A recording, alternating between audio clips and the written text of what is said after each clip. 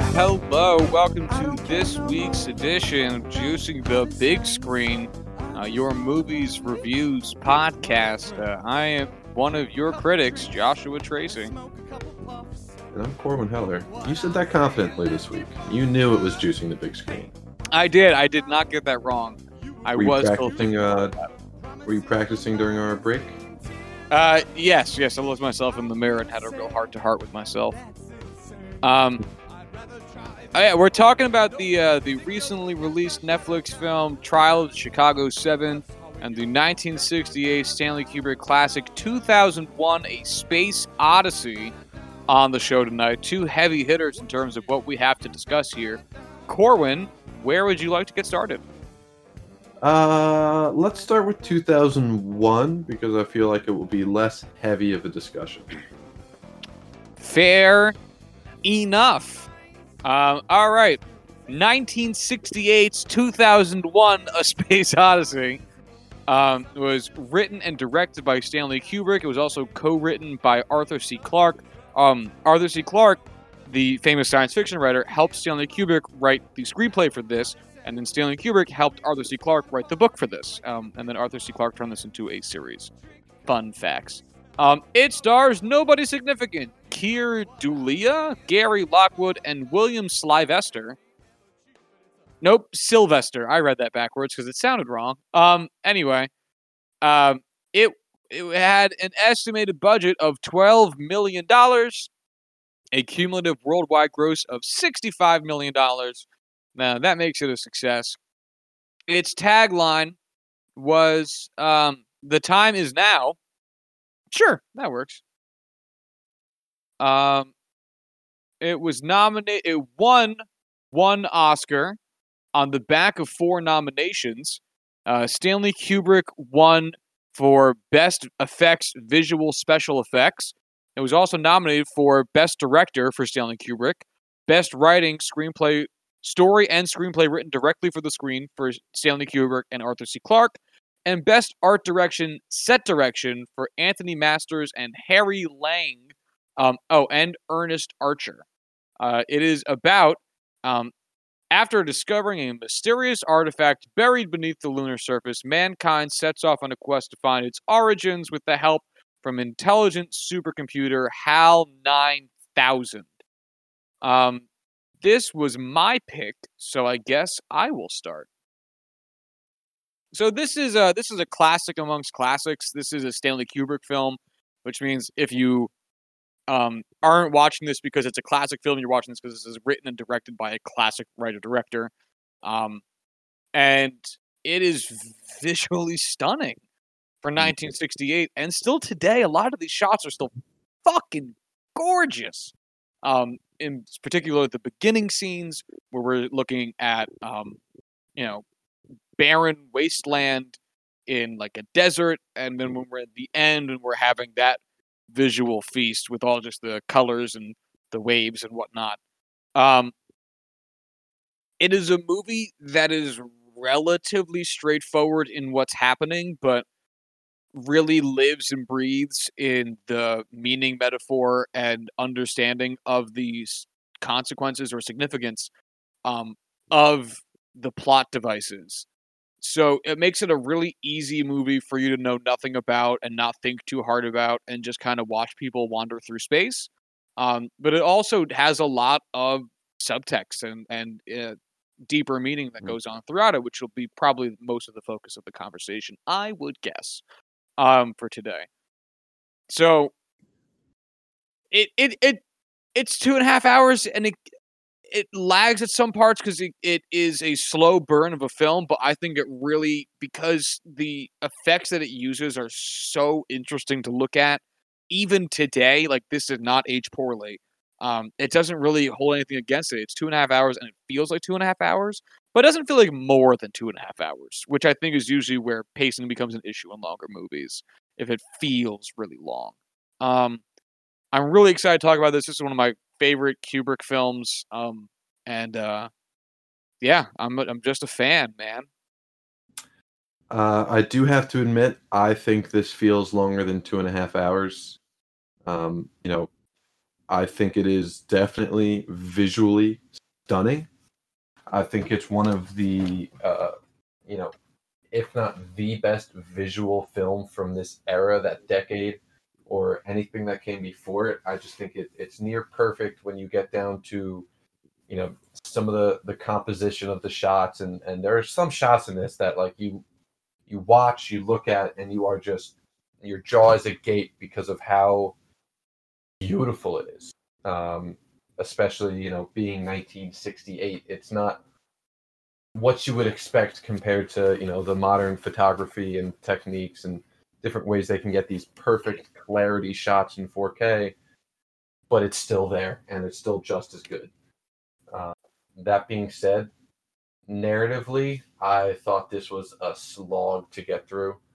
Um, I just felt like while I didn't completely hate that so much of this film was just you watching events unfold and watching things happen and just being able to take away from it.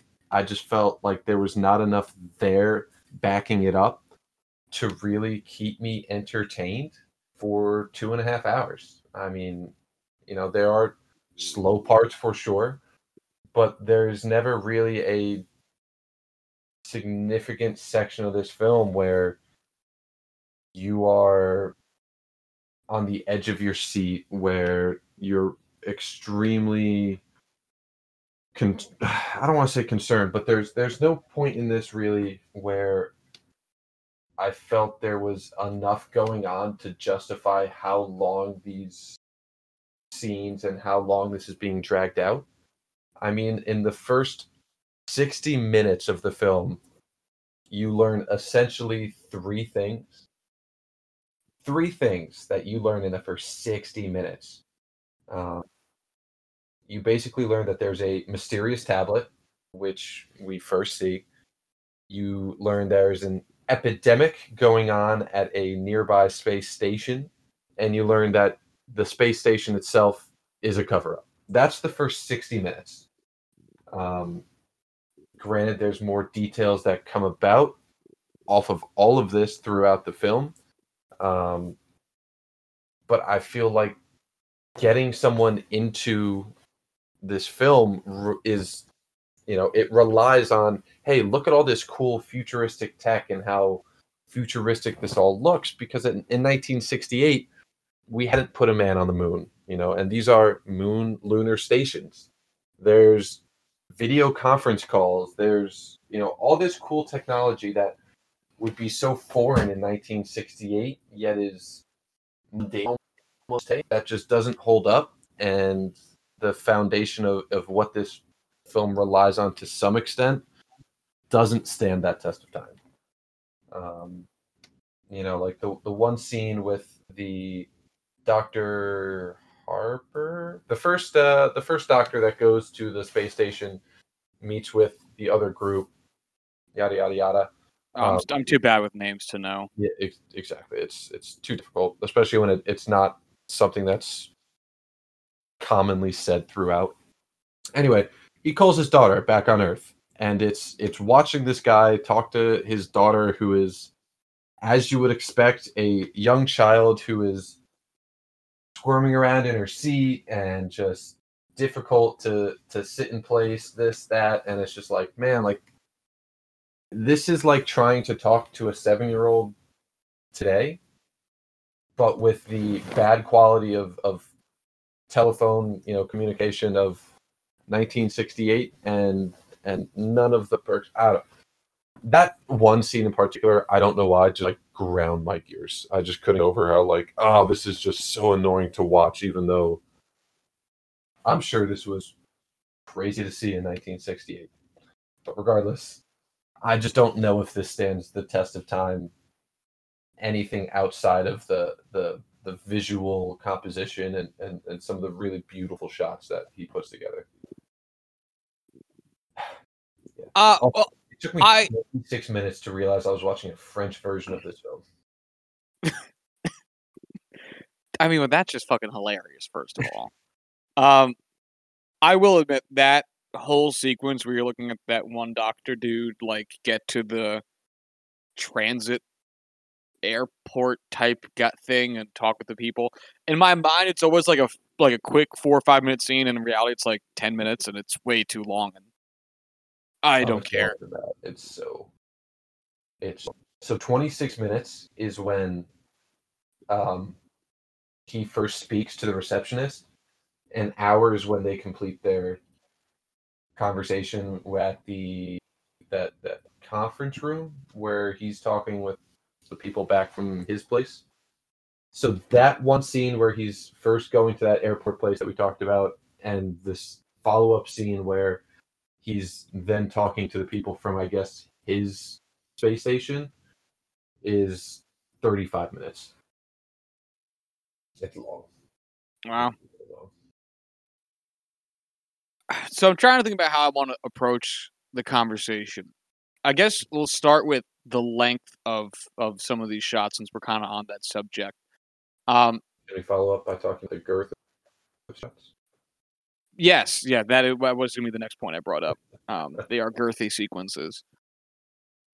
I think there's a couple different reasons that so much of each scene is really sat in.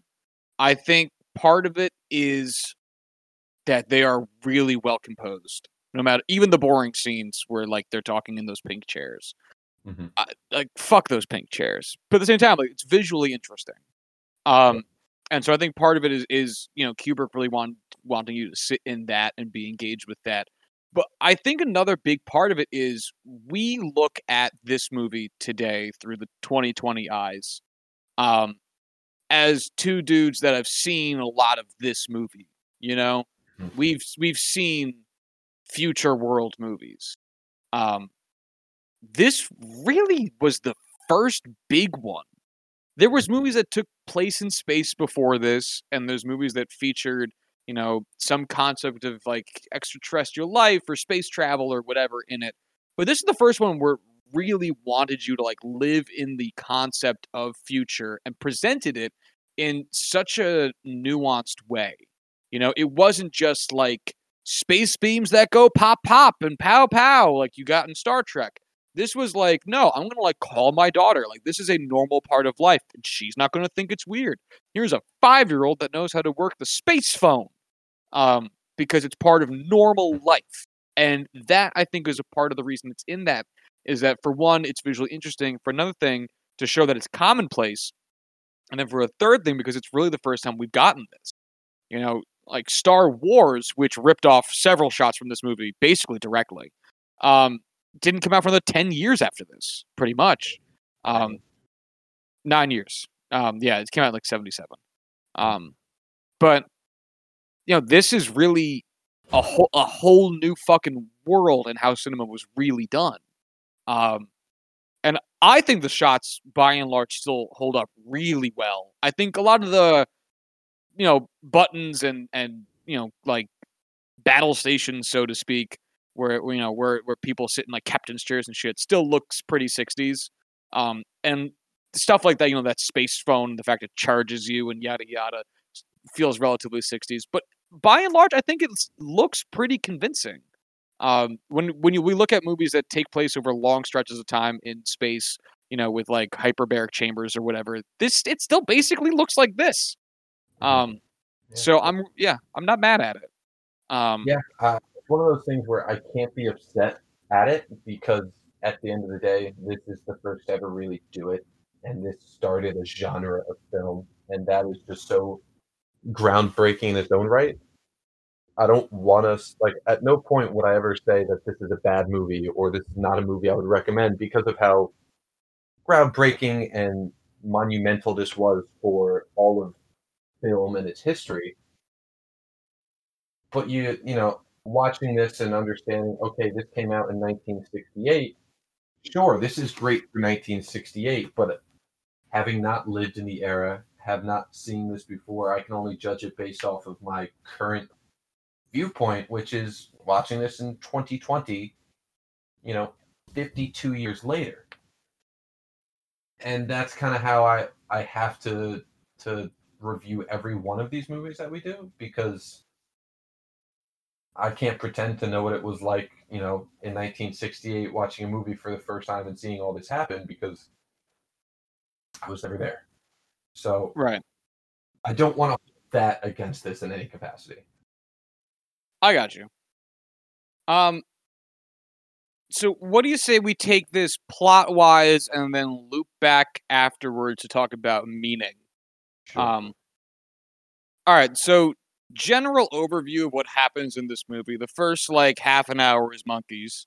And then after the monkeys go away, which was just so funny because I was watching this with Matt and Cal, and they were like, "Are the monkeys on the moon? How do we get to the moon?"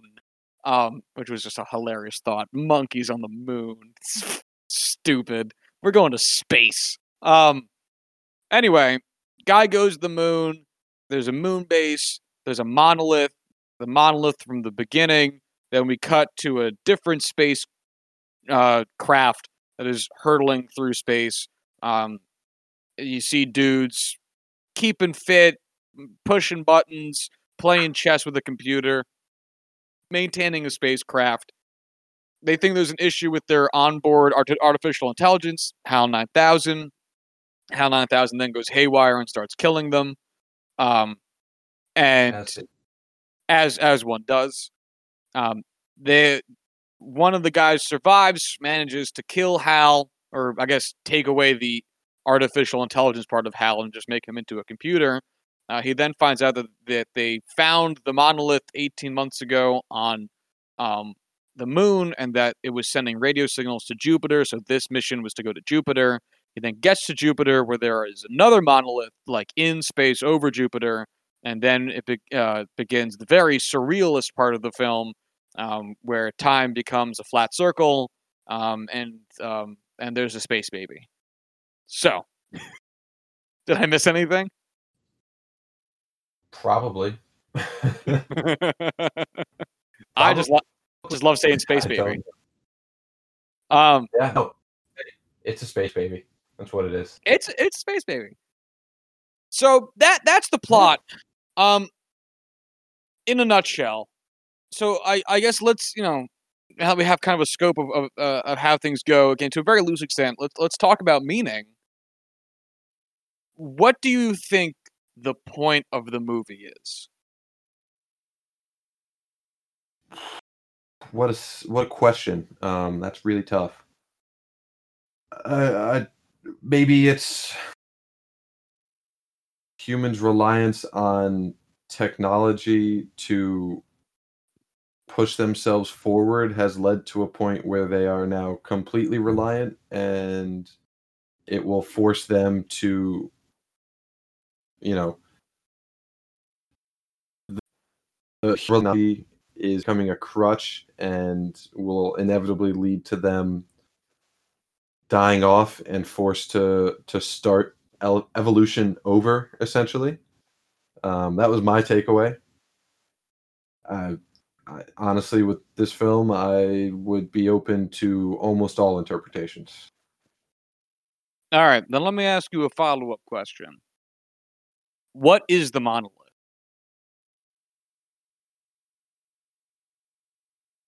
Josh. Did you hear me? Did not. All right, I said I got a follow-up question for you. What is the monolith? I was not expecting this follow-up question, and I don't know. I don't know. Like I don't even know where to begin guessing. At the end of the film, when I was done, there was really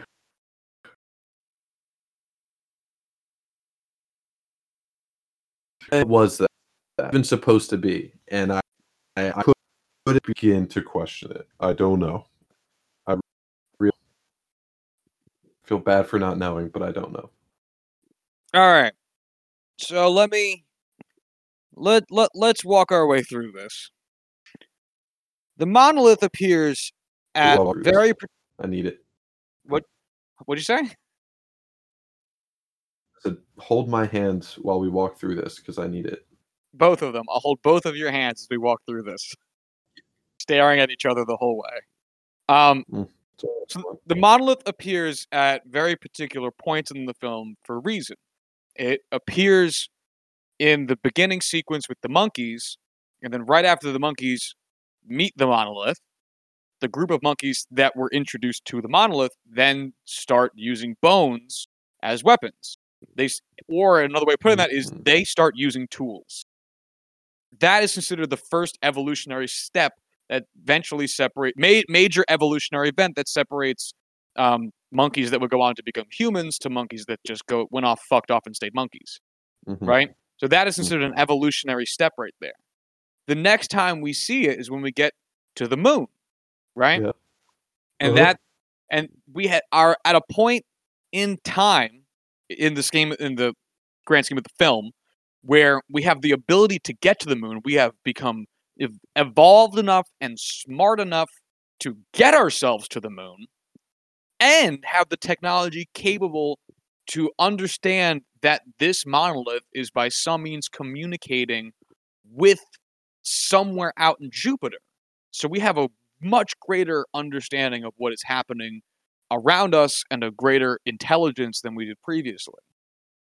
The third time we meet the monolith is hanging over Jupiter, when it somehow manages to kind of absorb Dave, the astronaut. And then we get the time is the flat circle scene, where Dave starts seeing progressively older versions of himself. You see the monolith for the last time, and it consumes Dave and makes him into Space Baby. And Space Baby Dave, and then sends him back to Earth. And that, I would say, is again an introduction or a concept about evolution. That, to some extent, evolution is being brought about by these things, that they are the arbiters of progress, of human evolution, to the point that man was the next step up from monkeys, and whatever Space Baby Dave became was our next step up beyond man. Because if we came from monkeys, what's next? You know? Space Baby. Whatever Space Baby Dave grows up to eventually be, that is the concept of it being our next evolutionary step. Okay. All right. So there's a couple ways to read that, and you could say, it depends on how theological you want to get about it versus science fiction. Because you could say that those monoliths are, some physical form of like a deity. Some godlike figure is placing monoliths strategically in both time and space in order to help move evolution along in some meaningful path. You could say that they're their own race. When the guy on the TV after they killed Hal was talking, he said that they had met extraterrestrial life. They didn't just say we found a black box that was sending radio waves. He said extraterrestrial life. So you could then say that, at some point, evolution gets to a level where we no longer need bodies. We can now manifest ourselves in the form of black fucking boxes. It depends on how you want to read what that box is, and I don't think there is too much in the way of right or wrong there. But I think the definite through line with it is that is part of the engine of evolution. Okay. I definitely missed the importance of when the monolith, when it showed its face, when it appeared. Because to me it seemed random. I didn't associate those steps in evolution that we see with the rest of what was going on. And I think that's part of how we often think about, the legacy of this movie. And I think the legacy of this movie is very much so the Hal sequence. It's just a very famous part. And, we see, the ship's artificial intelligence is killing us trope, in a lot of places. even though that's not really a central part of the movie at all. Like I fully went into this expecting this to be a space station because that's everything I had seen go to it. Yeah, and it's on like a lot of the famous posters I are of thought that. this was going to I even thought that's what this movie was. It wasn't until, obviously watching it that you see, oh no, it is, now a human evolution. I thought it was just a human evolution story, about this, not necessarily the forced evolution of humanity. But again, that is interpretation. Yeah, there's definitely room to get into the weeds of it. As there, because that's one of the great things. And I forget if we talked about this just you and I as people, or if we talked about it on the podcast. But that's one of the things about early sci-fi that's really fun is that early sci-fi was a lot less about like, wow, look at all that wacky technology, and it was a lot more a vehicle to discuss like philosophy or how man interacts with nature with a new element that is technology. You look at the Philip K. Dick book, "Do Androids Dream of Electric Sheep?" that eventually got made into Blade Runner. That was that was about yes or no. But that was a question about what it means to be man. Like this is a question about how does evolution take shape? Like how do we progress as a race? As a human race.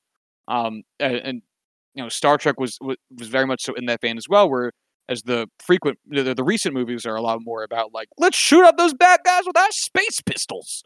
But it was a lot more about just like how do we look at our place in the world and look at it through different lenses of different planets and uh, races and systems and whatnot.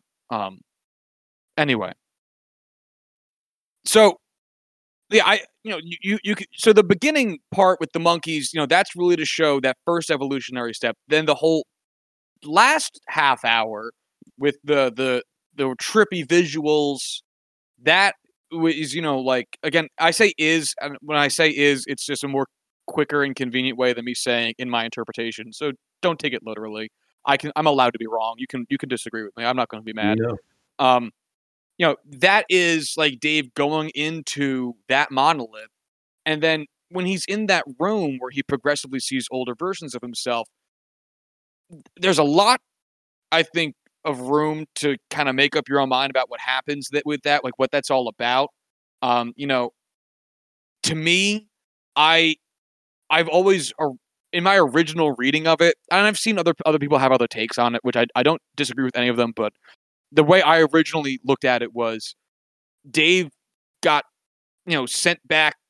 He somehow found his way back home, but because he went through that journey, he no longer experiences time the same way, which is why he keeps seeing himself, progressively older and older and older. And because he's tied to the monolith, when he's old and in his bed and like seemingly in his deathbed, the monolith comes back, appears in his room to take him to be its vessel towards the next evolutionary step. That's how I read that whole back half. Okay. Or I guess back final act. It was definitely not something I enjoyed as a part of that movie. Solely because I really did not feel like it was adding anything to the experience, and it really was just, what is this? What am I watching? Why am I watching this? And oh yeah, you're along for the ride there, man. Yep, and it's just like I know this is going to lead to something important, and I need to watch it, but I don't want to. I got you. All right, I have one last kind of big question for you here. Sure. Why was the Hal scene in the movie? The whole house, because on its surface, the discussions we've just had surrounding evolution and the plot of the film, linearly speaking, doesn't require there to be that whole Hal sequence where he tries to take over the ship. It very much so could have just been Dave gets to Jupiter, everyone else is asleep, and he goes out to explore the monolith, and then the end happens the exact same way it would have anyway. Why was Hal in the movie? Again, I think it comes down to the technology being considered a crutch for evolution. People and humans cannot evolve to have higher control, higher abilities when technology is doing that for them. So that would be my answer there. But I can't say that it would be anywhere close. All right, I have another question for you. Yeah. Why did Hal start killing everybody? Because humans are a danger to his own survival, the same way, humans use how to continue their survival. All right. No, we're onto something here. Okay. Why? All right, Why are are you saying we're onto something because you're like the teacher man who's like, all right, you're getting close, you're figuring it out, or like we are discussing this and blah blah blah blah blah. a Whatever. little bit of both? Okay, I'll take it. Why does Hal feel as though the humans are a threat to his survival? Because it's explicitly stated that they don't trust him and they are going to terminate his connection. And he sees that, he could read their lips. He knows that his life is now currently in danger because of it. His quote unquote life, what he views his own life. So he's gonna go out of his way to stop that from occurring. And why do they not trust him? Because we humans innately do not trust technology that's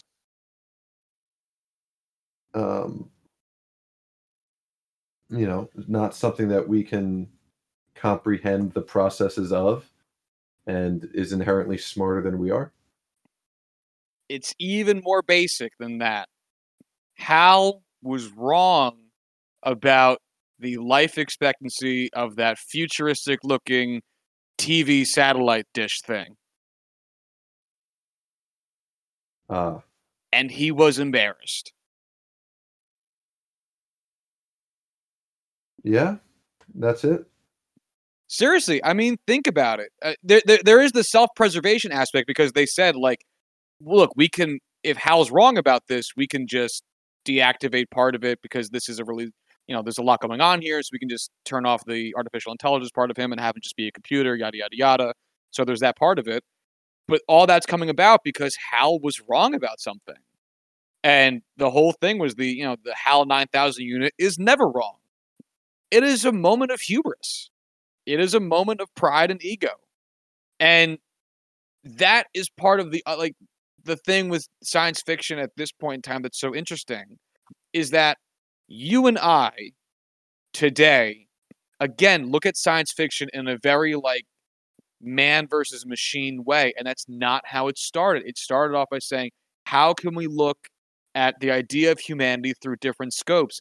And this is a world, speaking of the evolutionary aspect of it, where the artificial intelligence is so good that machine is feeling emotion. It is embarrassed because it got something wrong. It's afraid because it might get terminated.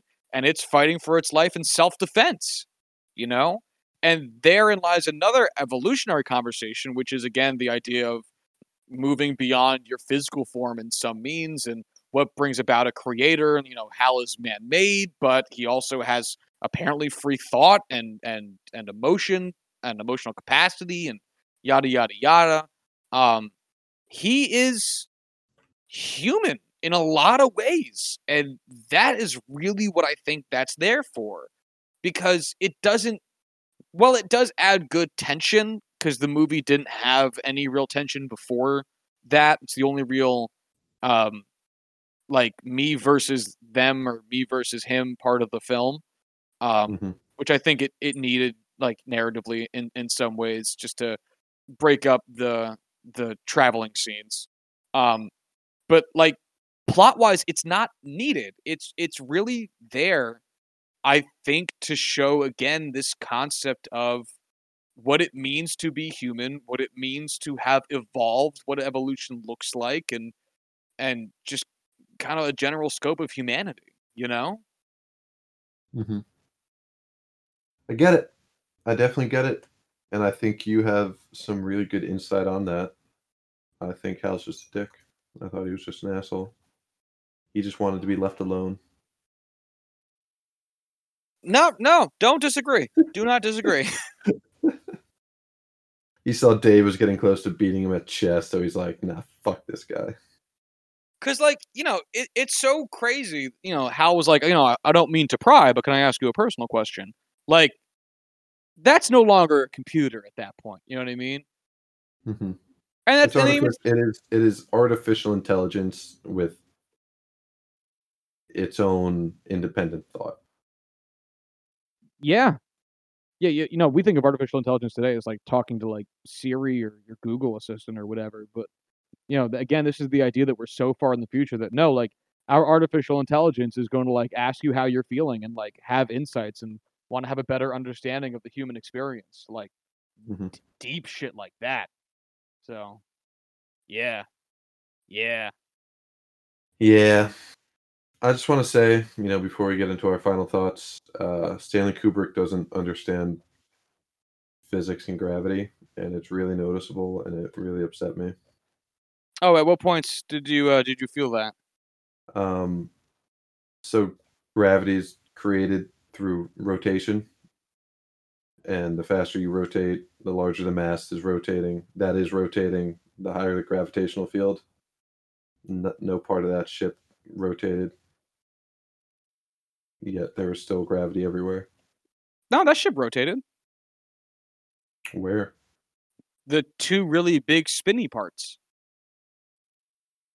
I'm talking more about like the transport ships, like the one scene where it had Oh, like that the guy. hostess.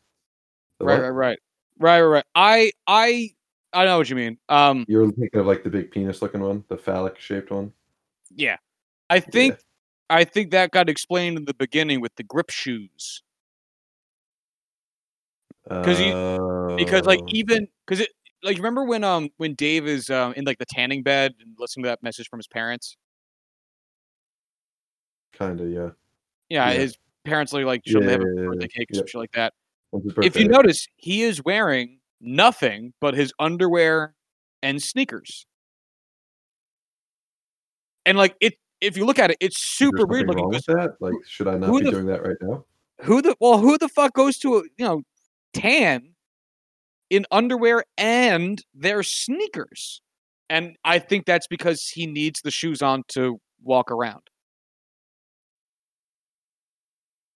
Okay, that would make way more sense because at the same time, while, like, all that was going on, the like, after seeing, like, so many other movies, obviously, since then, in the 50 years since then, use the rotational, um, cylinder with a fixed camera on it to show, like, "Oh, they're walking on walls," and all this and that.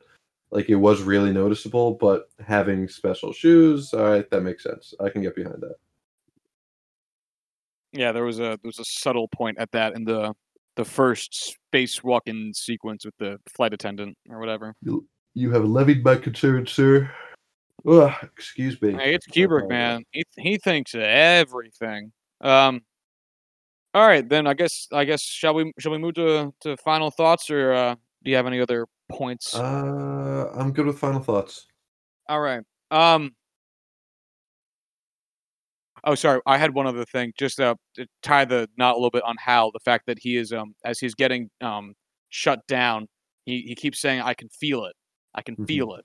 That was weirdly heavy because it really made it feel like he was kind of killing somebody. Yeah. Yeah, and to an extent, I think that was definitely the intention. Oh, for sure. For Um, sure. well, I mean, obviously, it was the intention. That's why they did it. But I think having him be real, having him be an actual person within a computer, which I think was how they were trying to portray him and his character because of everything else involved. Um, yeah, I think that was really, really effective at getting that further across. Wholeheartedly agree. Yeah. All right. So it's a phenomenal fucking movie because it is visually very entertaining. It uh plot wise has a very interesting plot to it. Um and has a lot of deep meaning to it. I do find this to be a hard anytime rewatch because it has a very specific pacing to it that does not make it accessible on like it's a Tuesday afternoon. Like I'm really craving 2001: A Space Odyssey. Like it's not that movie. Um, and it so you got to be in a certain you got to be like really in a mood for it and have a good chunk of time devoted to it that you can at least pay some type of attention to. Because it's not quite a shut your brain off movie. So, but on the other hand, it's phenomenal. It does everything it's trying to do, and it does all of them. I think really genuinely well. I'm not sure what else I have to say about it that we haven't already kind of touched on in terms of the its inner meanings and its philosophical nature. So I'm gonna give this I'm gonna give this the full bore, man. I'm gonna give it the 5 out of 5. Um, Wow. yeah, I really love this movie. I'm not sure it's my favorite Kubrick film, but it's like it's top 3 for sure, man. It is right there. It's so damn good. I just cannot, comfortably say that I am a big enough Kubrick fan to begin with to have that kind of love. Um, but I cannot get over with this film the just the pace that just seems to be filled with empty shots that are meant to look visually appealing, which they absolutely do, and the shots themselves do absolutely stand the test of time. I just disagree that the story is really there to support it to that extent. I don't connect to the story nearly anywhere close to what you do. Um, I don't think it's anything special narratively outside of everything that it is visually. Um, so I think I'm gonna give this like a 3.5. Wow. Yeah, it feels wrong to do so, absolutely, but I just it's tough. All right. Yeah, yeah. All right. Then Um, let's move on over, man. Let's talk about the trial of the Chicago 7 just came out this year, just a few months ago on Netflix.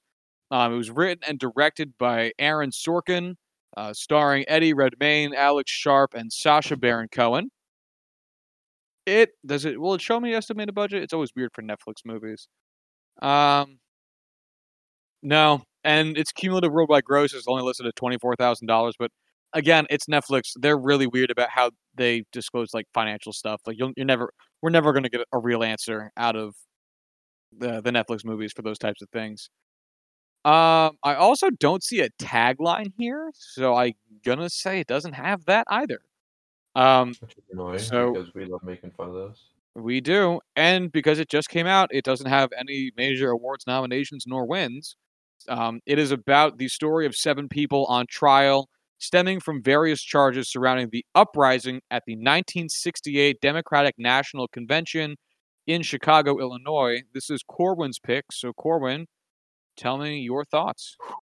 Uh, I think from the get go, the biggest thing, the biggest takeaway is just how unbelievably infuriating this was to watch.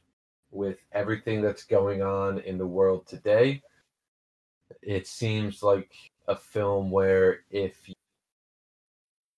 took this and told me that it happened this week, if this was something that happened in 2020, not only would I believe you completely, but man, I would just be so I could not believe how much this felt like just another. Oh god, it's so hard to put into words just how angry I felt towards just the judicial system and how packed everything was against those that were accused and how little power they had to prove their innocence despite being innocent until proven guilty. And just the judge himself was as corrupt and as closed-minded and biased as you would expect him to be. And boy, it was difficult to watch in any context, but especially in the context of everything that's going on today.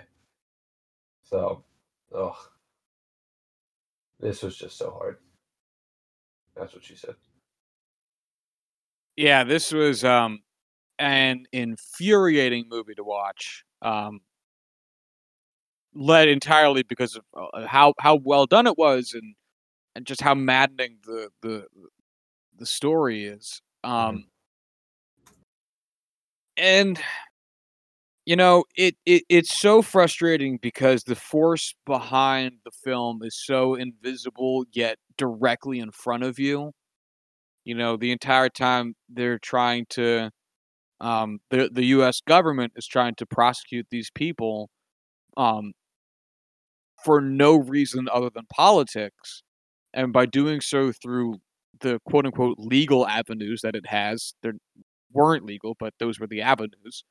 Um, it made it so that your systems of justice, the things that are supposed to protect you from certain levels of tyranny and injustice, are actively working to take away your freedoms and doing so in such an obvious and tangible way. It was infuriating. Um, it was also exceedingly well laid out. I mean, getting the contrast of character between Thomas Hayden and Abby Hoffman was so perfect. Thomas Hayden, we might all know from the Port Huron statement. Abby Hoffman, whom we might all know from Steal This Book, the famous counterculture book, um, and their associates and some other people who were arrested along with them. And getting the more free love, um, very like 60s in appearance type of dude that Abby Hoffman is, with the more buttoned up, um, by the book, politic kind of guy that Tom Hayden was, really led to a very broad, um, or very nuanced, but you got to see a lot of sides of how the 60s were shaping out in terms of the politics of it and how it was being expressed. And that lent itself very handily towards this film because it's not just, the more goofballish side of Abby Hoffman and Jerry Rubin, dressing like the judge with cop clothes underneath. And it wasn't just the stick in the mud Tom Hayden, who's playing by the rules too much for comfort. Um, you got to see both of it, all of which was trying to accomplish the same goals, but through very different means, avenues, and interpretations.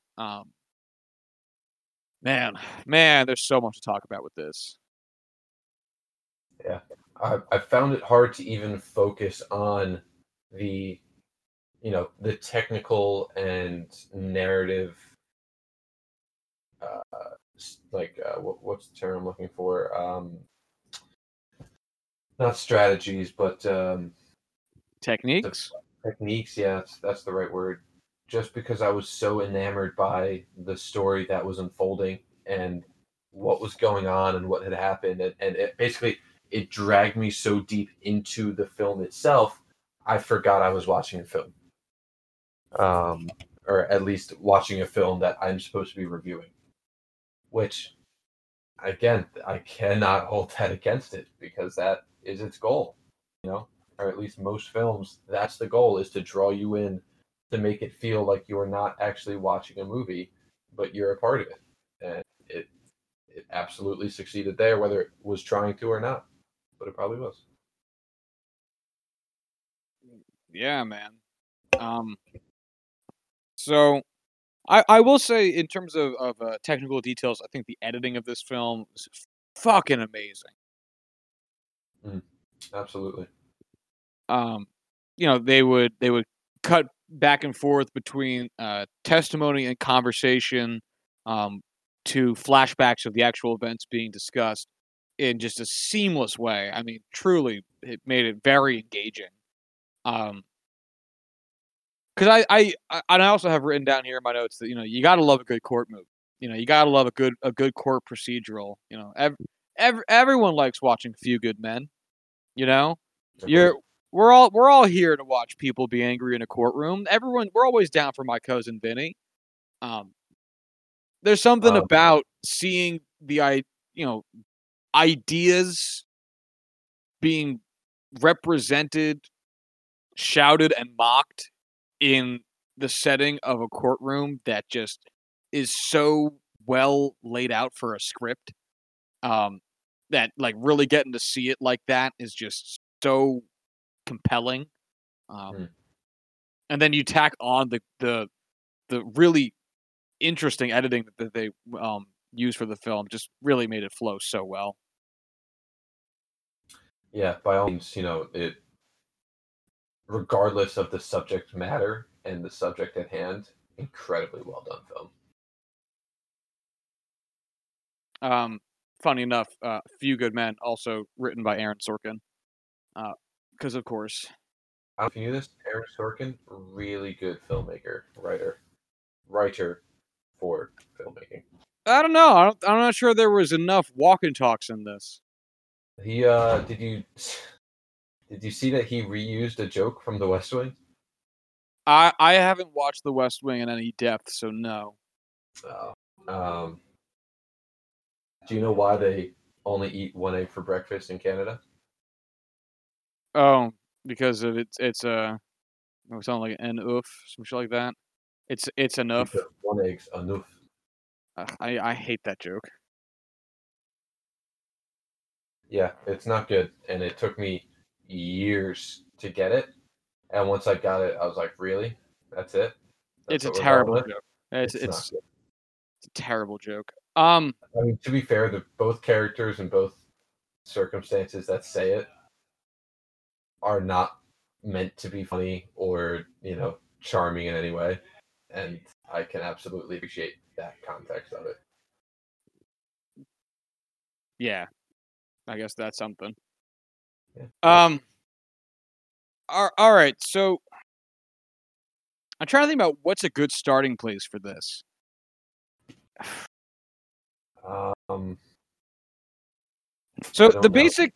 So I guess let's lay out the film a little bit. Basic idea here is in 1968, Richard Nixon was elected president Yeah. again. Oh, no, first time. Yep, first time. Sorry, folks, first time. Um, which is a shift from the Democrat Party to the Republican Party in terms of who is in office. And we're also in the midst of the Vietnam War, which is a massively unpopular war, started by the Democrats. So here we are, um, at the DNC with a bunch of different groups all coming together to protest this thing. Um, Again, at the DNC because it is Lyndon B. Johnson's war at this point. It has not yet been expanded under Nixon, to raise their voice and speak out against it. Um, Nixon then wins the election, and his attorney general wants to make a statement by trying some of the leaders of the various groups that came to Washington to protest for conspiracy to commit civil unrest or something like that. Some trumped up charge. It again very political in nature. It lets it be and it lets that be known, like very much so from the beginning. Hires Joseph Gordon-Levitt to be his attorney, and proceedings begin with the Chicago 7, which is comprised of, and these are all real people. This is all, very much so real to a large extent. So our Chicago 7 is Abby Hoffman, Jerry Rubin, Tom Hayden, Rennie Davis, David Dellinger, Lee Weiner, John Froines, I don't know, and Bobby Seale. Oh, you're right. It is 8. Oh, because Bobby Seale wasn't one of them. That was the point. Well, he was. What? In a mistrial, and then it was downgraded from the Chicago 8 to the Chicago 7. It was referred to as the Chicago 8 originally, and because of that, because he was granted a mistrial and was removed from the trial, they changed the name in use from the Chicago 8 to the Chicago 7. Ah, I see. That makes sense. So, they're going throughout the case, having to navigate a very hostile judge who is a racist old white man, played by Frank Langella, though. Go Frank, love Frank, who we saw play Richard Nixon previously in Frost Nixon. Yeah, I never made that connection either. Man, I'm bad at watching movies. Frank Langella is the man. Jersey native, shouts to Bayonne. Anyway, love for Jersey aside, he did a great job being a racist old white dude. Yeah. Oh my God. Just everything about him and his character just was unreal. I know. All right. Let's talk about Bobby Seale first, I guess, since his part was not very large in the film in terms of plot. It was a one-note act in a lot of ways, even though that one note was insanely serious, for good reason, and was highlighted for that reason. And that is that he was detained and tried for much the same reason as the others, in that he was a guy who was there, who had some connections to groups that were protesting, but his was a lot slimmer in that he was not an organizer of anything. He apparently, I think they had said in the movie, and I believe I'd read later on, that he was only in Chicago for like 4 hours before he was arrested, so not even enough time for him to really get into any trouble. And so he was mainly tried because he was black and had ties to the Black Panther Party. Yeah. And that's Sorry for interrupting your Black Panther Party. That's really all he was there. That's all they had. That he was a black guy in Chicago, not even from Chicago, just a black guy who was in Chicago, and was a part of the Black Panther Party.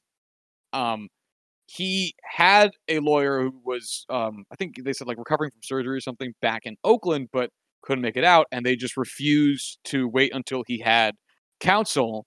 And that is a whole other big part of the movie. That I think that is really shows the complete lack of agency awarded to black people, because the judge kept just dismissing it as being like, well, just you're sitting right next to a judge, or right next to a lawyer. Let that guy be your lawyer. And Fred Hampton, and Bobby Seale kept going like, that man is not my goddamn lawyer. Like, I want my lawyer, and well, because he is basically what the judge was saying is, you're not a person. You don't matter. You'll take whatever is around you and you'll like it. Right? Yes. God, it's just I'm trying to still find the words to be able to voice my displeasures with how all this took place. Obviously, it being the reality of our world and our country in 1968. But just the blatant disregard for the laws that you don't want to apply to certain individuals, in order to make your own choice of reality a reality. Oh god, it's too much. It is almost too much to talk about because I just don't. Yeah, yeah, Well, and yeah. this is such a perfect demonstration of what Jim Crow basically was to certain, to this particular sector of American society. Because again, part of the idea of systemic racism, and granted, Frank Langella in this movie is directly racist, but part of the idea of it is that there are racist policies as a result of people who didn't like black people before Reconstruction still not liking black people after Reconstruction and having the ability to make laws, regulations, and societal norms based around fuck the blacks. That was how they wanted to build Hmm. society.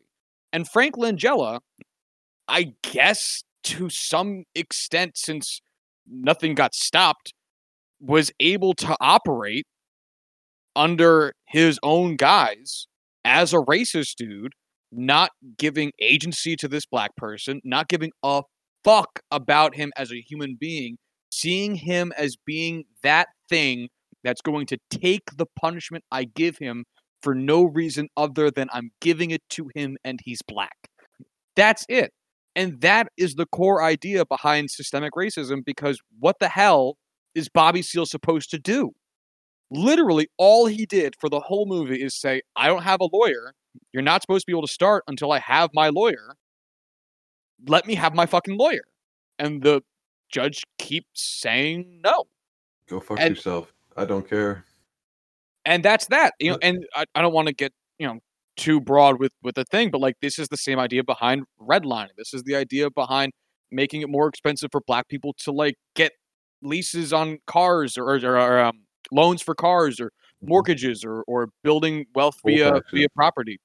Yeah, it's all of it. It's all of it. And this is just one slice of it that they put on display, and it's maddening. It's absolutely maddening. That we've come 50 years. This took place in 68, right? The same year that 2001 came out. I'm not Yes, mixing those two 2001: A numbers Space up. Odyssey is directly responsible for this movie. Well, we can't know that for certain. But just Actually, the if idea I that it believe the DNC was in 68, I think this movie takes place in 69. regardless, um, you know, too small of a difference to matter for argument's sake. Sure. Uh, just the idea that 50 years has now gone by and nothing has changed. What progress have we made?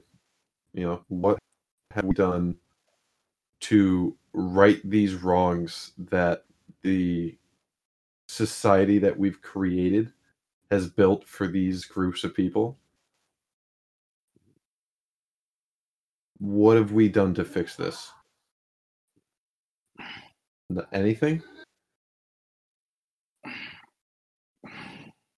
You'd like to think that, if you get the I hate to keep using Frank Langella because he's actually a very nice man. What was his character's name? Judge Hoffman.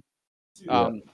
So you like to think, if you get all the Judge Hoffmans out of society, you let them all die off, everything will be fine. But the problem is these ideas are um, inherited. They're passed down, you know, and you can't just weed that out successfully. That's why there is a greater conversation happening about the concepts of systemic racism, because even though people aren't out here acting quite like Frank Langella or Judge Hoffman, in such an obvious way, these practices are still very much so in play. And also, just because the clothes are different doesn't mean this is a very long time ago, because Bobby Seale is still alive. Yeah. Like a lot of these guys are still kicking, man. It might seem like a long time ago because their clothes sure are different, but like, no, these people are still around. It's just wild. And it was such a trip seeing Fred Hampton in this movie. For anyone who doesn't know who Fred Hampton is, I implore you to look him up. He was an icon of the civil rights movement. And I knew he was assassinated by the police. I didn't realize it was during the trial. So when he came on screen, I was watching this with my girlfriend, and I point to Kel, and I was like, all right, I looked at Kel, and I pointed at the screen, like, this is one of, like, the icons of civil rights. Like, this guy did a ton of great work in Chicago with surrounding gang violence and organizing NAACP chapters, and like a ton of really good stuff. But he ended up getting killed by the police. And when we got to being December of 1969, I was like, oh fuck, oh my god, it was heartbreaking. It was so heartbreaking, because you see him in this movie being like a good dude, because he was a really great guy. People have this concept of the Black Panthers being super scary motherfuckers, and some of them were, to get an understanding that stop fucking with the black community. But a lot of the Black in Panthers, order to survive in that environment, right? And it was more of a "don't fuck with us" than it was a "we're coming for you" thing. That's never what the Panthers were about. A lot of it was about, we're going to clean up our own streets because we don't trust the police. And that was a concept that got Fred Hampton killed by the police. Like, seeing him in this film, even in the small way he was there in the beginning, and then the emotional impact you see of his death later on, having that name in the movie, as part of the story, really felt powerful. Yeah. I really hope at some point during our lifetime we are able to see this country, not necessarily as a whole, but there be a significant just sharing or realization that we have done some pretty awful things to our people, whether it be assassinations of leaders in the civil rights movement, whether excuse me, whether it be the purposeful marginalization of citizens, whether it be any of the countless atrocities we've committed to our own people and people all over the world for the sake of it's easier for us, or we come out ahead, or that's a good deal for us, this, that, or anything. I think I would be truly upset if I were to leave this world not having that occur, not having that in country fruition. And I don't know how confident I am that it will happen, but it is a pipe dream. Well, that's the real thing that's stopping one of the very first steps that should be taken from being taken, which is reparations. Because no one in government wants to say, hey, I'm not ready to take any responsibility for my generation's shit, but the generation 2-3 generations before me really fucked over the black community. Let's start off with reparations, because we said we would do that as part of Reconstruction and then just never fucking did. And that unwillingness to take responsibility from a governmental role, not even a personal role, is astonishing.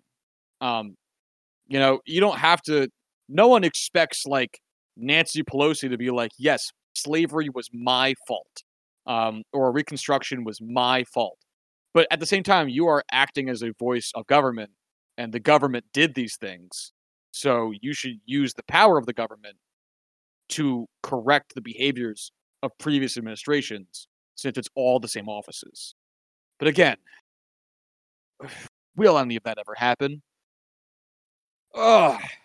It's who's to say? Ugh. Also, Corin and I are the whites. If we get anything wrong, um, it please have the understanding that we are limited in our capability to discuss many of these things based on our limited worldview and world experiences. So feel free to correct us on anything. We are more than willing to be receptive towards any and all criticism, critiques, and comments. Yeah, Anyway, absolutely.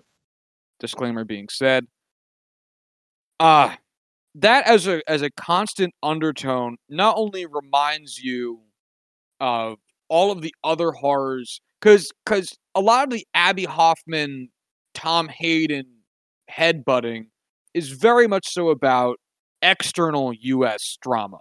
It's very much so Vietnam, and what we're doing over there is fucked up. And so the Bobby Seale story really brings you back in and says, hold on, not only are we fucking over those people over there, we're also fucking up these people over here. So it makes it a very effective through line, to kind of underscore the true scope of how the U.S. is fucked. But I guess to pivot it over to talk a little bit about Abby Hoffman and Tom Hayden, did you have a preference in the type of people those were? Like if you were amongst the crowd, do you know who would be your guy? Yeah, I think I would very much be in a Tom Hayden camp if I was, in these kind of groups, just because, while sex, drugs, and rock and roll is a fun way to protest, I don't think in any capacity would it be the most effective way to protest. I mean, I think Abby Kaufman is very clearly shown as being someone who is wildly intelligent beyond what you would expect him to be, and incredibly effective at not only voicing the injustices that he's trying to fix, but in also the ways that that can be done. I just don't necessarily think the movement that he was the leader of was or is the most effective at that change at a political level. Whereas I think Tom Hayden realized that regardless of how much the government that they operated under sucked, to say it in the most kind way possible, there really wasn't going to be the kind of cultural revolution that Abby Hoffman was hoping for, and that change needed to come through legislation. Um, and I think that's still a camp that I'm in, despite the need for the cultural revolution to force the legislative reform. Um, a cultural revolution on its own isn't going to push that. I think the more important factor is actually making it a law and not just a empty show of faith or what have you, that it would usually end up being. I would firmly put myself in the Abby Hoffman side of things. Okay. Um,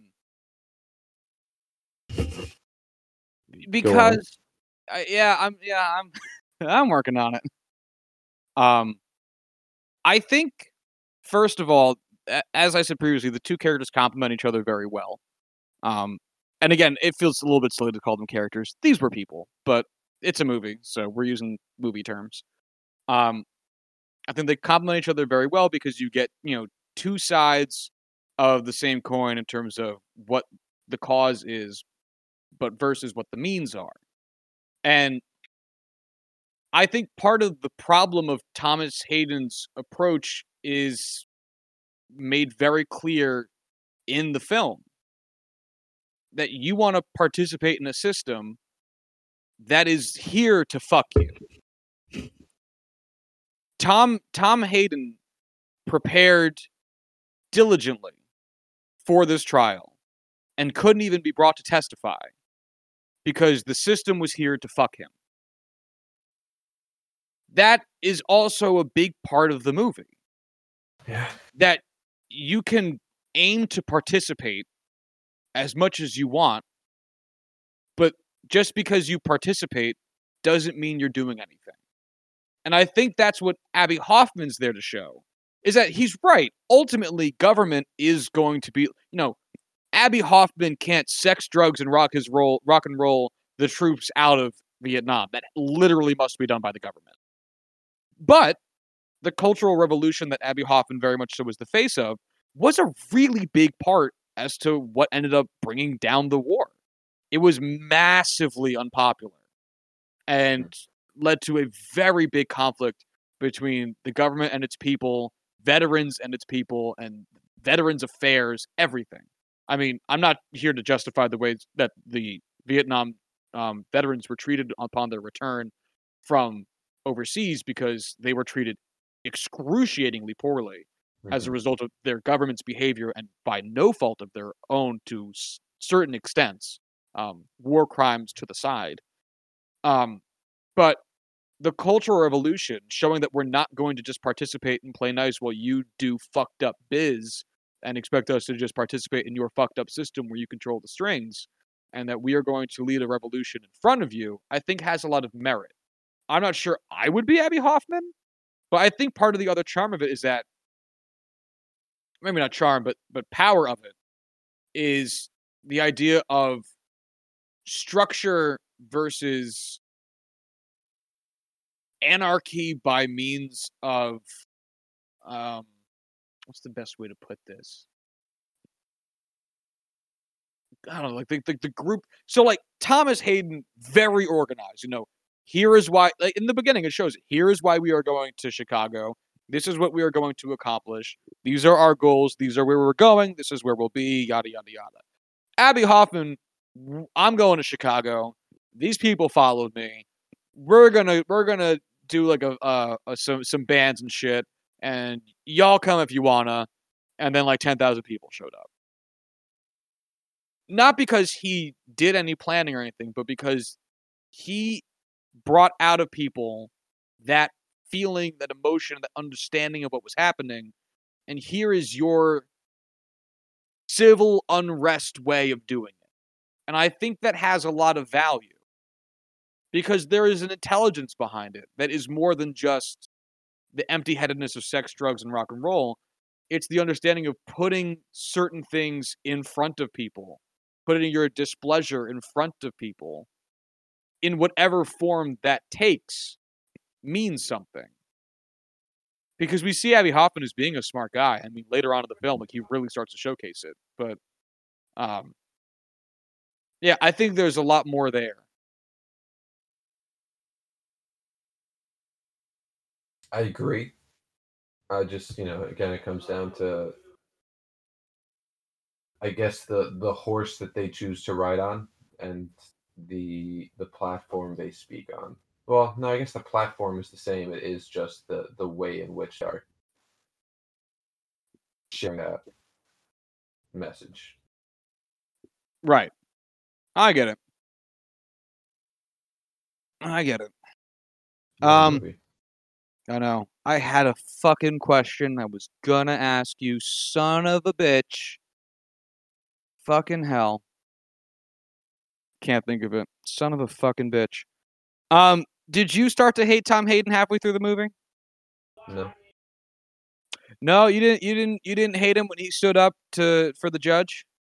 No, because I could definitely relate to that's the kind of shit that I would have done. All it, and then just simply standing up after doing that for 6 months. Yeah, I probably would have fucked that up too. Yeah, I don't know. I was really mad during that scene. I don't blame you at Yeah. all. I'm just saying I'd pull that shit. I was like shouting at my TV like, "Sit the fuck down, Tom." The hesitation definitely didn't help. No, it did not. He looked confused, like he's like, "Why are y'all looking at me funny?" Um, you know why, Tom? Sit the fuck on down. Um, what did you think of Joseph Gordon-Levitt in this film? It was weird. It was one of those things where you could tell his character was meant to be the government guy who wants to be on their side, but he has his job to do and he's gonna do it. And at the same time, like it at no point was I like, oh yeah, he's on their side. It was just weird all around. He just felt so out of place the entire time. See, that's the thing. I'm not sure he ever wanted to be on their side. I No? and I found his, quote unquote redemption at the end, where he stands up for the names of the victims, to be so hollow. Um, because he could have grown a spine and stood up for moral integrity at any point in the film. And at the only point where he shows a modicum of moral integrity is when they bound and gagged Bobby Seale and he asked for a mistrial. That was it. And he knew, based on his early conversation with the Attorney General, from the beginning, that this is all bullshit and this is all political theater and that he's doing this to advance his career. That was the conversation at the beginning of the movie. And whether his heart was fully in it or not, functionally speaking, doesn't fucking matter at all. And that makes me not give two shits if you come around to the symbolic gesture at the end before these dudes conceivably went to prison for 5 years. You're forgetting the fact that he's a federal prosecutor in charge of this case. Like, his entire career is focused on being a federal prosecutor where there is no moral ambiguity when you are defending the law as a representative of the US government. The law is the law. You argue the law and you don't involve emotions or personal feelings with it. I'm sure you can recuse yourself from a case if you truly feel that strongly. I don't think 6 months into a case would be, the best time to do that in any situation, and I don't think he would be allowed to recuse himself from the case at that point. I think on a personal level, absolutely, standing up at, the last 50 feet of the marathon and saying, that's when you show your support. Like, yeah, absolutely, that would be an empty gesture if it wasn't for the fact that he was the prosecuting attorney in the case. But he didn't have to be. What do you mean? It's not like you should have turned down the case before it even started because there was a chance that these guys were innocent and this case would be mishandled. But what I'm saying is the case wasn't even mishandled. Joseph Gordon-Levitt, at the beginning, when he meets with the Attorney General, talks about how this case is bullshit. And it was bullshit for all of the reasons at the beginning of the movie that Joseph Gordon-Levitt mentions, and it was bullshit for all the same reasons the whole way through. I think the bullshit. At no point did his case get any stronger. Is ramped up dramatically through the actual outcome of the not the outcome, but the what goes on during the trial. I think the bullshit of basically doing this because of political clout and basically what's the term, like revenge because the guy pissed you off. Yeah, sure, that's bullshit, but at the same time, as a prosecutor at the federal level being handed a case of this magnitude, that's not up for you to decide. It's these 8 men are being accused of a federal crime.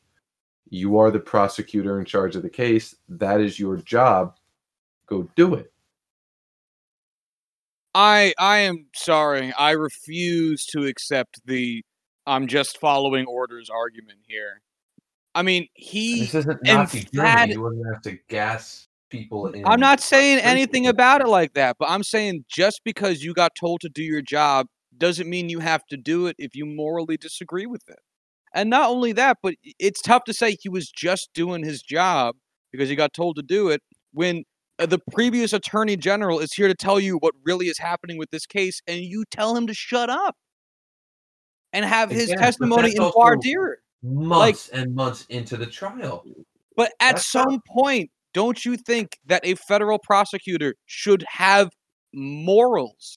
That he should have the ability to understand the law, not just by what is being told to you by the attorney general, but by how it's actually supposed to be implemented.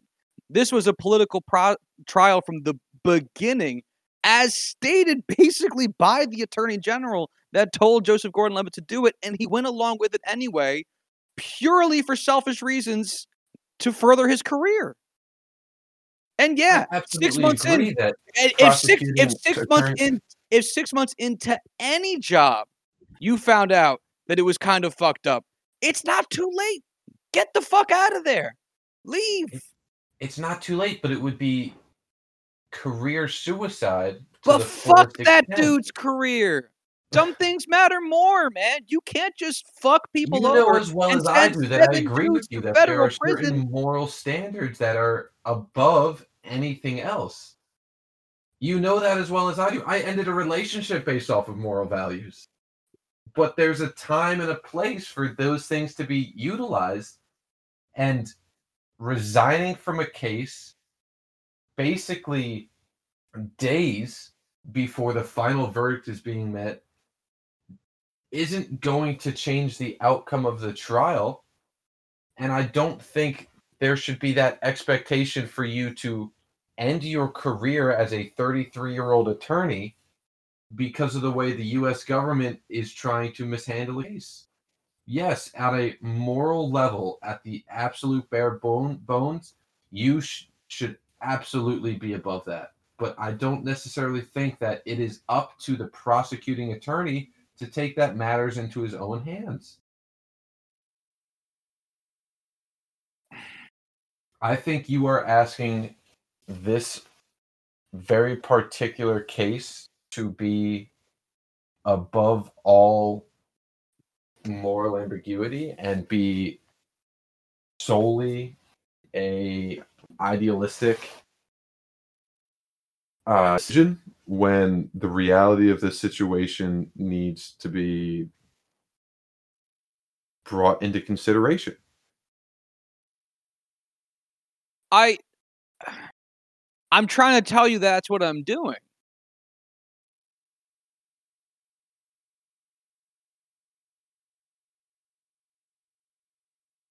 What?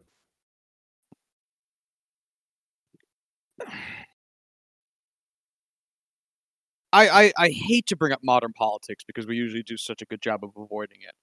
But let's take the charges that, Bill Barr is trying to throw at protesters, trying to basically do the same thing with them. You see all the people quitting the Department of Justice for this reason? Absolutely.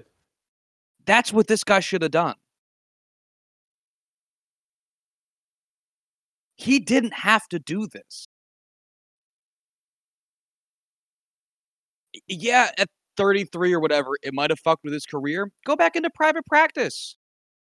If he never took up this case, no one would have to know about it. It's the 60s. Who finds out this shit? Go somewhere else. Or use it as a selling point.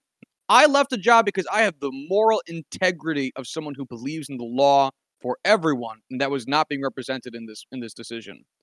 We see people leaving the actual Department of Justice for this reason a lot in recent months. That they're being asked to apply the law in unethical ways that go beyond the scope of the law. That's what this guy should have done. And standing Okay, up for the names of the I fallen at concede my the end point. I is concede my bullshit. point. I agree completely. Yeah. And it's why I hate that they gave him that moment at the end. Because he really didn't deserve it. Oh, You know? if we're gonna talk about the ending, I'm ready to tear into this ending because I fucking hated it. Ooh, tell me. I give it Hold to on, me, baby. hold on. Fuck.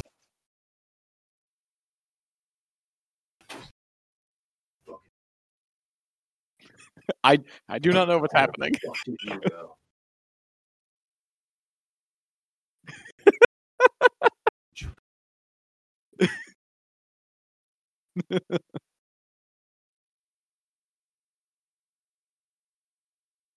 Uh, I don't know what's happening.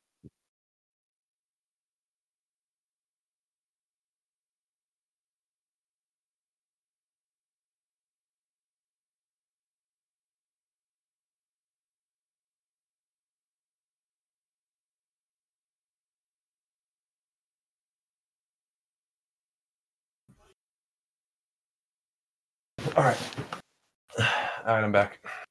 Okay. I think I saw what I may or may not have been a cockroach crawling across my TV, and I just Oh. in this room tonight.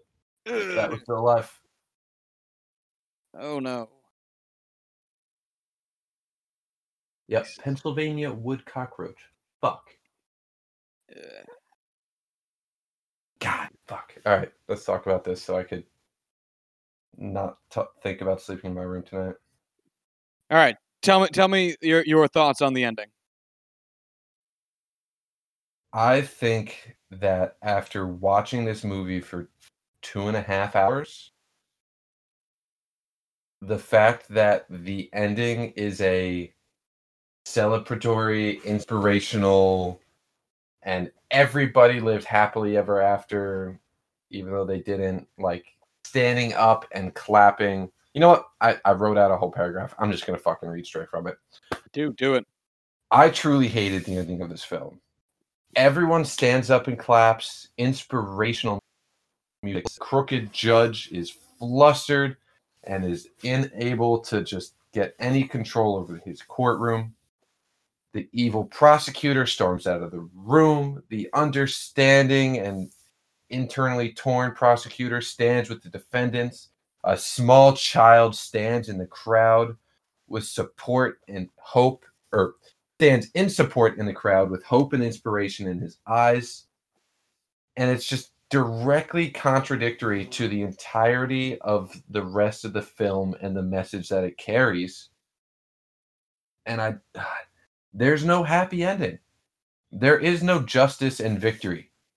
The judge who directly and indirectly chose the fate of these 7 men, whose fate should have been decided by an unbiased jury of their peers, was deemed unqualified by 78% of his own peers and still possessed the power of supreme justice in this case.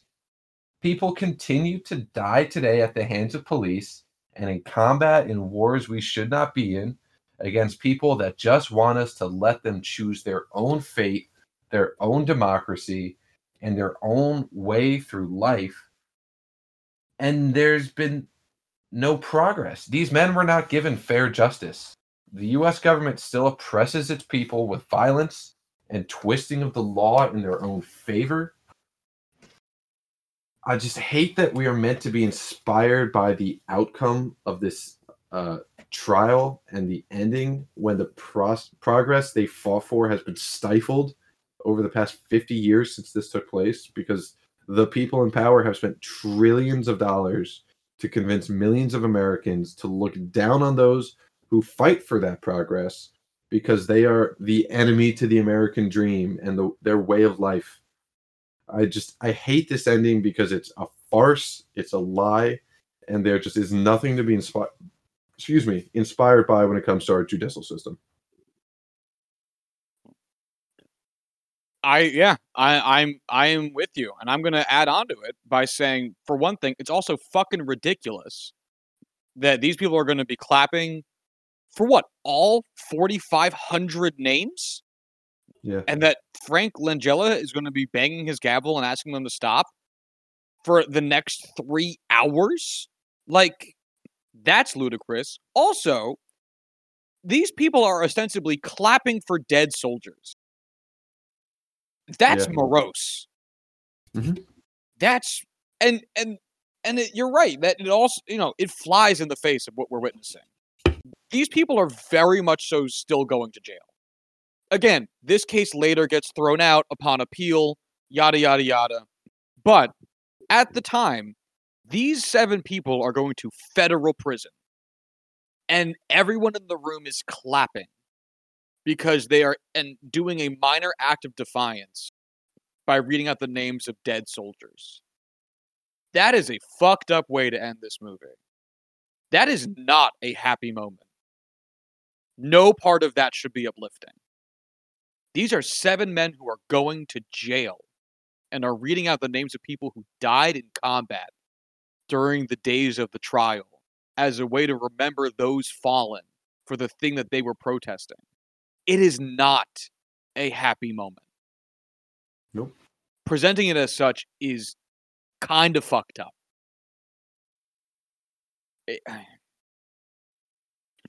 Yeah, I got no joy out of it either. I found it to be such a bizarre way to end this movie.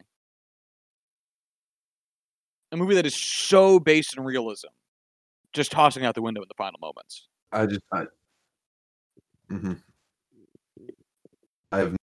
Get it. I get that it's Aaron Sorkin, and he of all people is known for this He is the everybody claps guy. Yeah, and I don't know how you could watch the first 99% of this film and come up with that as your closing piece, as that summation. It's just so out of place, and it just feels wrong to have that be the way you end it, like nothing happened. Or like everything was okay. I know. It's maddening. I don't know. So This movie just made me very sad. it did. And I guess before we move towards the final stages of this, what was the main takeaway of it for you? How easily the judicial system is corrupted, and how easy it is for someone to get their thumb on the scale and change the outcome of someone's fate with just no actual reasoning behind it in the law. Like how easy it is for someone to have their entire life ruined because of the systematic racism or prejudices of the justice system. Yeah, I think I'm gonna echo you a lot in that. Because for me, I think it have informed a lot about the counterculture movement and like what guys like Abby Hoffman stood for and yada yada yada. But one of the big takeaways is again something that we're seeing in modern politics right now. And again, I don't want to get too much into it, but like you look at what Trump does or what another high-ranking official does, and you go, can he just do that? No one's gonna like stop him. There's not rules. And that was this movie under a microscope.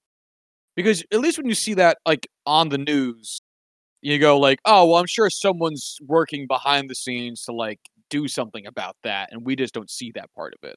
You'll lie to yourself in that way. You can't do that with this. This guy, I mean, he's throwing out sympathetic looking jurors. He is disregarding testimony from a former attorney general. He's doing everything fucked up he possibly can. He threw the black guy in contempt because he said he wanted a lawyer and he didn't want to give him one. I mean, he literally just did whatever the hell he wanted, completely unchecked.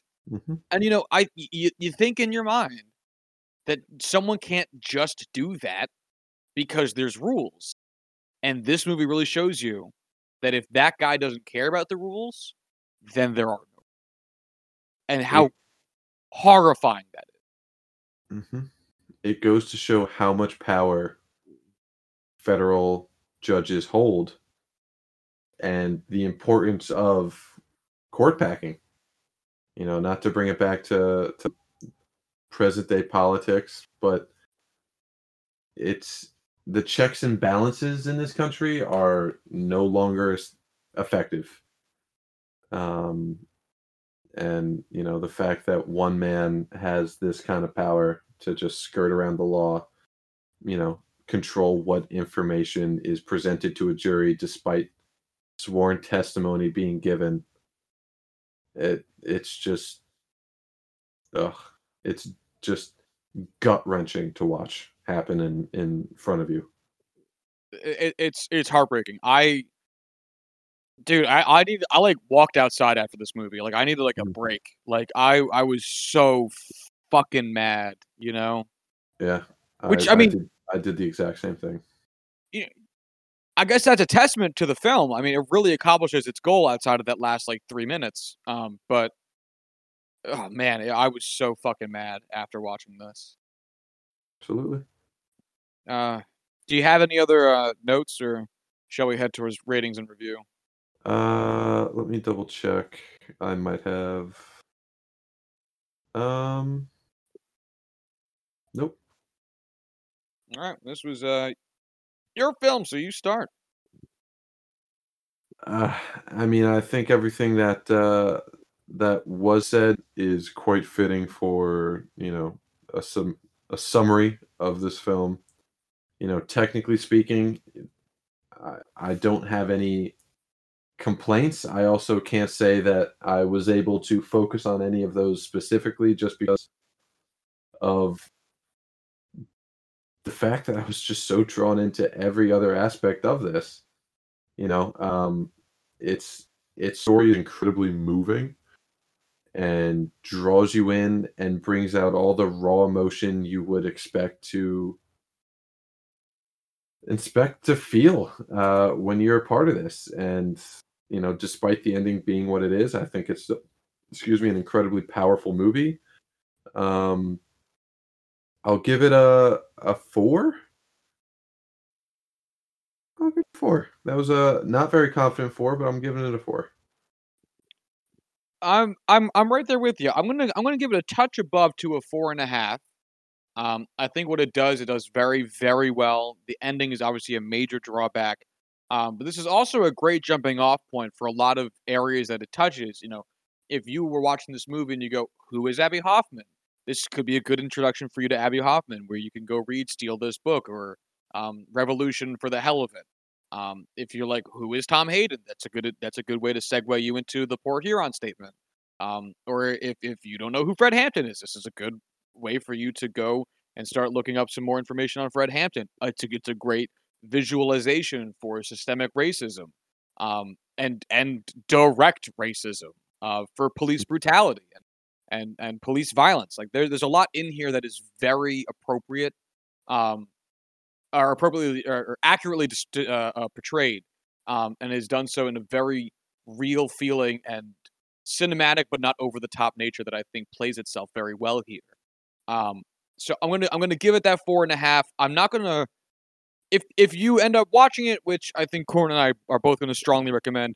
Yeah, I think you'll also find that this is not a movie you're going to watch a lot of. Like many more rewatches. At least that's my feeling on it. Only because I don't want to be that mad all the time. Um, Absolutely. but this really, I mean, it really struck me. It really sat with me, and so um, I'm not going to go all the way on it, but I'm going to sit there at my 4.5 and feel pretty good about it. Yeah, I'm right there with you. Ah, you have movies picked for next week? Because I forgot. Actually, no, I did pick one. Oh, what do you got, buddy? uh, I will be picking a foreign language film this week. I Wow. know. I will be picking Letters from Iwo Jima. Oh, great movie. All right. Letters from Iwo Jima. Cool stuff. All right. I am going to pick the other movie you hadn't seen I wanted to show you that I thought I showed you. Now I'm doubting myself because maybe we shouldn't do 2 foreign language films in the same week. That might be a little bit much for you to handle. I don't want you to have to go through all that. All right, then I'm going to make a harsh pivot over, and I'm going to go... I'm going to go One Flew Over the Cuckoo's Nest. Ooh, okay. Haven't watched it in a while. I'm overdue. I agree. It's been a long time for me. Yeah, I think we'll have fun with that one too. I think there's going to be a lot of good stuff to get into with that. I'm excited to see Martini and Chief again. It's been a while. Yeah, you can't get too much Danny DeVito. Oh God, no. I don't know if that's ever been something that's been said before. Oh, hey, there's too much Danny DeVito here. Oh man, you guys want to watch season 9 of It's Always Sunny? Right after all the other seasons, and it's like, oh man, that's a lot of Danny DeVito. I don't know if I can handle that much Danny DeVito. You can always handle more Danny DeVito. Danny DeVito's like cheese. As long as we don't start watching Matilda. I don't like Matilda. I haven't seen it since I was a kid, and I never felt a need to rewatch it. So I'm going to say take that for whatever it's worth. Yeah. Okay. I think that's all there is to say.